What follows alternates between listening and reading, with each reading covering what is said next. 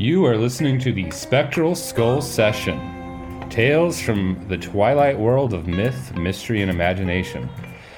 The idea behind this podcast is that we explore claims about the occult, supernatural, and paranormal from an analytical standpoint. We're open to the existence of a world beyond the five senses, and we dismiss that dogmatic skepticism that insists that any story about the unexplained has to reduce to hallucinations or swamp gas. But we're not committed to any particular theory or philosophy about what the paranormal is, and we realize that, whatever is out there, the answer is likely to be more complicated than any existing model or theory. What we bring to the table is small s skepticism, a skepticism that we throw as much on the mainstream accounts as we do on the supernatural story. Okay, let's get started. Good morning, good evening, wherever you may be across the nation or around the world. This is a Spectral Skull Session special update, and I am your host, Dane. Breaking news tonight about extraordinary events taking place inside the United States intelligence community. Just today, June 5th, 2023, multiple news sources are reporting that a Pentagon whistleblower has gone public, telling reporters that the U.S. government is concealing, quote, deeply covert programs that are studying retrieved intact and partially intact craft of non-human origin. David Grusch, age 36, a former Air Force officer who saw combat in Afghanistan. He has held multiple positions inside the intelligence community. Having worked for multiple military intelligence programs, he served as the National Reconnaissance Office's representative to the Unidentified Aerial Phenomena Task Force from 2019 to 2021. From 2021 to July 2022, he was National Geospatial Agency's representative to that same task force, but now he's quit government service and he's blowing the whistle. According to New York Times veteran reporters Leslie Kean and Ralph Blumenthal, he's handed information about illegally concealed programs to Congress and the Intelligence Community Inspector General. He has filed a complaint stating that he suffered illegal retaliation for his work attempting to expose illegal programs. Grusch says that the U.S. government, foreign allies, and American defense contractors have been recovering partial fragments, quote, through and up to intact vehicles, end quote, for decades.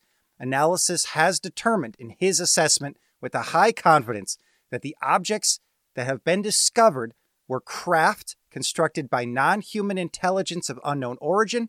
He says this assessment has been based on vehicle morphologies, material science testing, unique atomic arrangements, and radiological signatures. This information coming to us now for the first time, published in The Debrief, which is a science, technology, and defense publication based in the U.S. That article maintains that Grusch's remarks were cleared by the U.S. Defense Office of Pre-Publication and Security Review. They say they've seen documents showing that he received approval to make these on-the-record disclosures to the American public. So being cleared by the U.S. Defense Office of Pre-Publication and Security Review does not mean that the statements were fact-checked for accuracy. It only means that these statements were not found to compromise national security. Another news outlet, News Nation, they did an interview with Grusch just this evening. They're saying they've seen the whistleblower complaint that he filed with the Inspector General. They talked about that as an authenticating document. But again, as a cautionary note, although Grusch's core claims may appear in an IG report, that does not necessarily authenticate them, since the Inspector General may only be authenticating Grusch's specific claims about illegal retaliation against his person. However, the Debrief article quotes one Carl E. Nell, a retired Army colonel and aerospace executive who was the Army liaison within the UAP task force alongside Grusch. He's characterized this whistleblower as beyond reproach. Another former official, Christopher Mellon, who worked as Deputy Assistant Secretary of Defense for Intelligence, he told reporters he's spoken to multiple well-placed and current former officials about these alleged UAP or UFO retrieval programs. He's also spoken to other additional whistleblowers who are not comfortable going public at this time.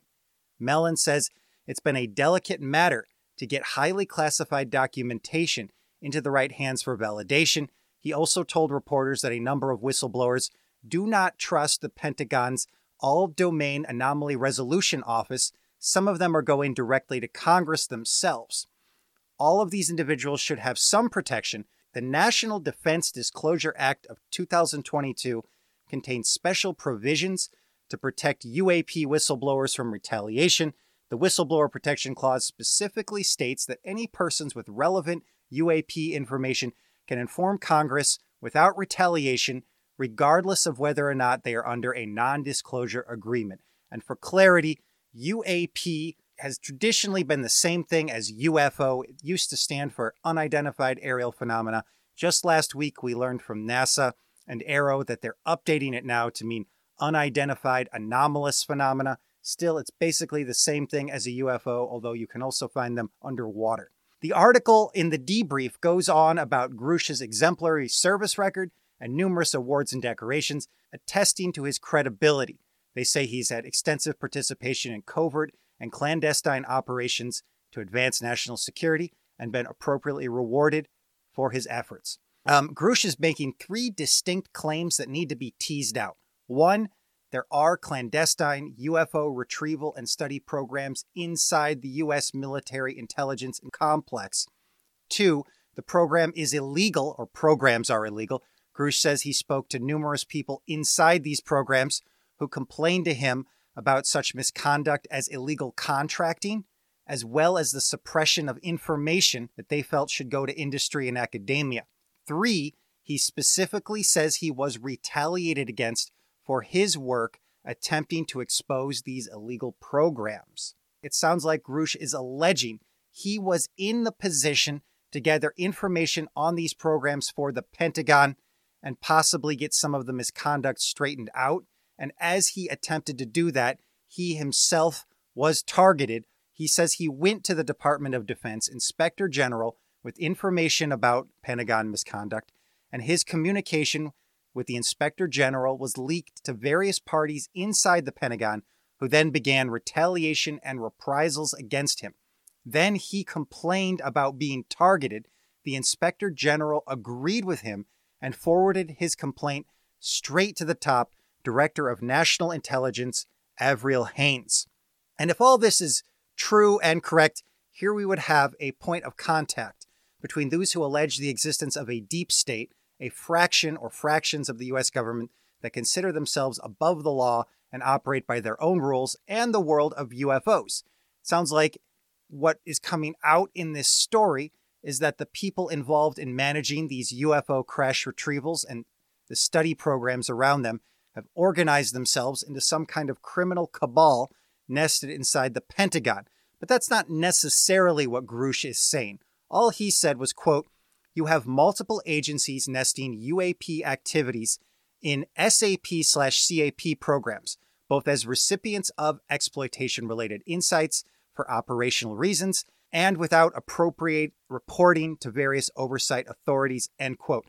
So SAP/CAP stands for Special Access Programs and Controlled Access Programs. These are programs that you can draft a list of people who are permitted to see inside the program, see what's happening, and anyone not on the list cannot get inside the program, even if they're a military or intelligence auditor or inspector, or even if they are, say, the President of the United States, and they make a vague request such as, "Tell me everything you know about the aliens." So they would be able to conceal that from the president.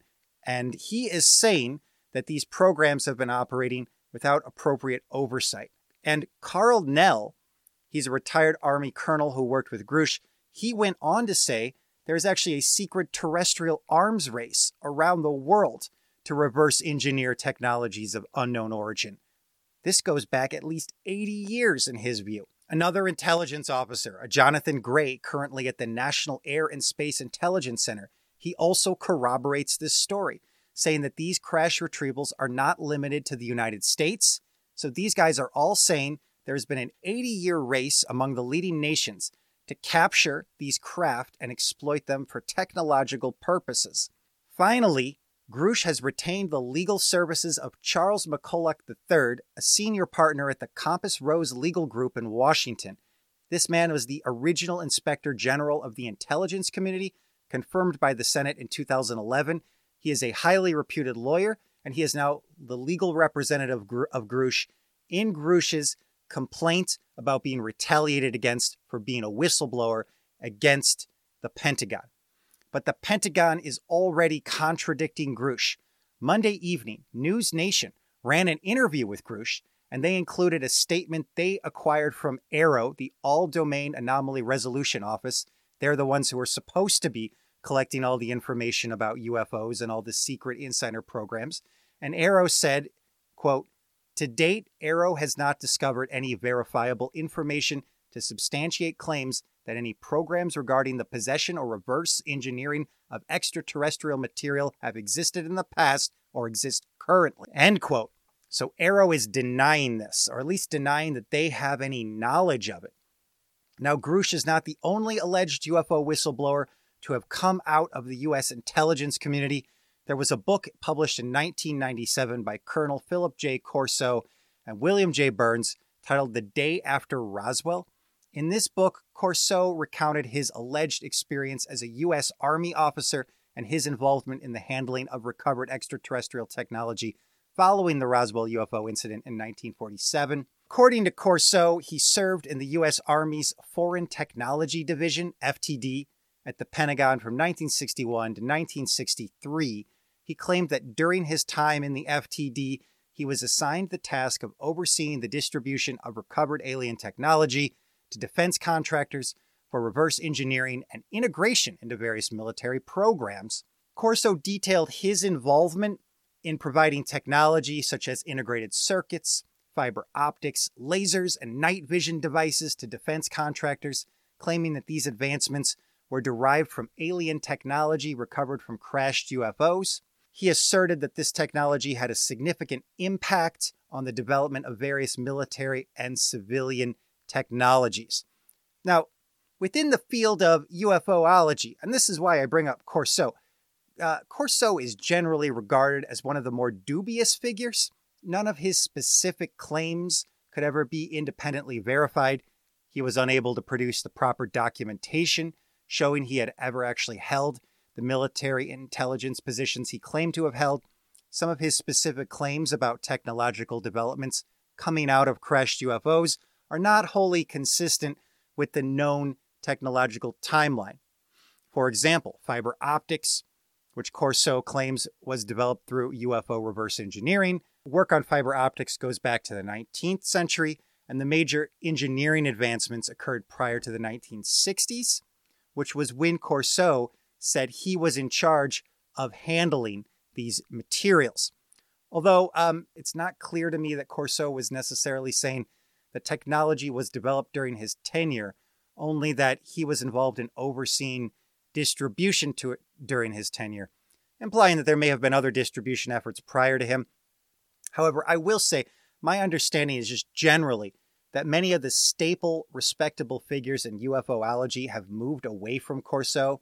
For example, George Knapp, an investigative journalist known for his work on UFOs and related topics, he interviewed and wrote extensively about Corso and would often say he found Corso to be generally credible, but also he would raise concerns about the lack of corroborating evidence to substantiate Corso's claims, and he found inconsistencies in his accounts and shared some of the skepticism expressed by other researchers and experts.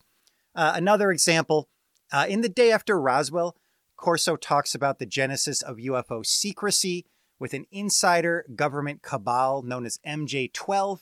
The MJ-12 myth was widely circulated by U.S. counterintelligence operatives in the 1980s. We've covered this before on the show. It was later pretty much discredited by highly reputed UFO researcher Stanton Friedman. Friedman found that alleged copies of memos ascribed to the MJ-12 cabal contained anachronistic typology. In short, they were frauds. They were fake documents. And I think Corso's drawing on the MJ-12 myth and its subsequent discreditation hurt his own credibility. So I bring in the Corso story for some historical context here. This was a big, popular whistleblower from the 90s who ended up being discredited. So if we take the Corso story as a touchstone for thinking about Grusch, it suggests that we should be skeptical here. However, the story appearing in the debrief contains not just one, but 4 prominent people, formerly or currently highly placed inside the U.S. national security establishment, who are corroborating the general story of concealed crash retrieval and analysis programs. Plus, Leslie Kean and Ralph Blumenthal are putting their professional credibility on the line in the article, saying that they've spoken to additional personages who have confirmed Grusch's credibility, that they've seen the documents, confirmed his whistleblower complaint about retaliation. They've done all of this, or so they're saying. So I would say this is already a step, multiple steps above the Corso incident in terms of its credibility, the quality of this whistleblower event. Now, none of this means that this is an open and shut case or that UFO disclosure is now imminent. I'll finish this episode gaming out what are some of the alternatives. How might this story be false if it turned out to be false? The most obvious possibility to my mind would be a massive professional error in judgment on the part of Kean and Blumenthal. Yes, they have had their work published in the New York Times, but even their original story on the Tic Tac that cruised by the USS Nimitz and their work revealing a 21st century Pentagon UFO program that has been criticized. Apparently, they made some significant mistakes characterizing the nature of the Pentagon's early programs looking into UFOs.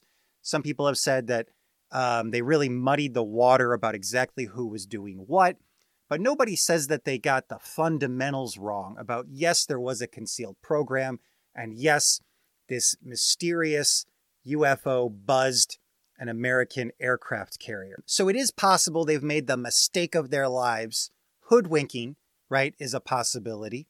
But I think that given the wide number of names, people who have professional reputations are being quoted in this article, that if that's the case, that we're going to hear about it very quickly. And so I would think that if there has been a major professional judgment lapse on the part of Kean and Blumenthal, we will know about it possibly within the week, if not the month. Now, I'd like to go to another. I think this may be the more likely way in which this story could turn out to be false.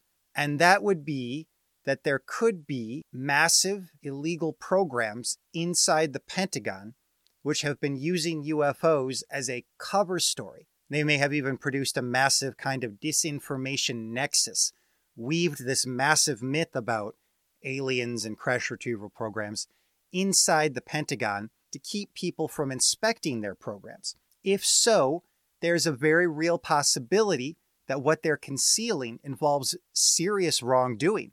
It could be massive graft, using black box programs to squirrel away money and resources into pet projects. It could possibly involve the transfer of military secrets to private companies, illegal collaboration with hostile nations.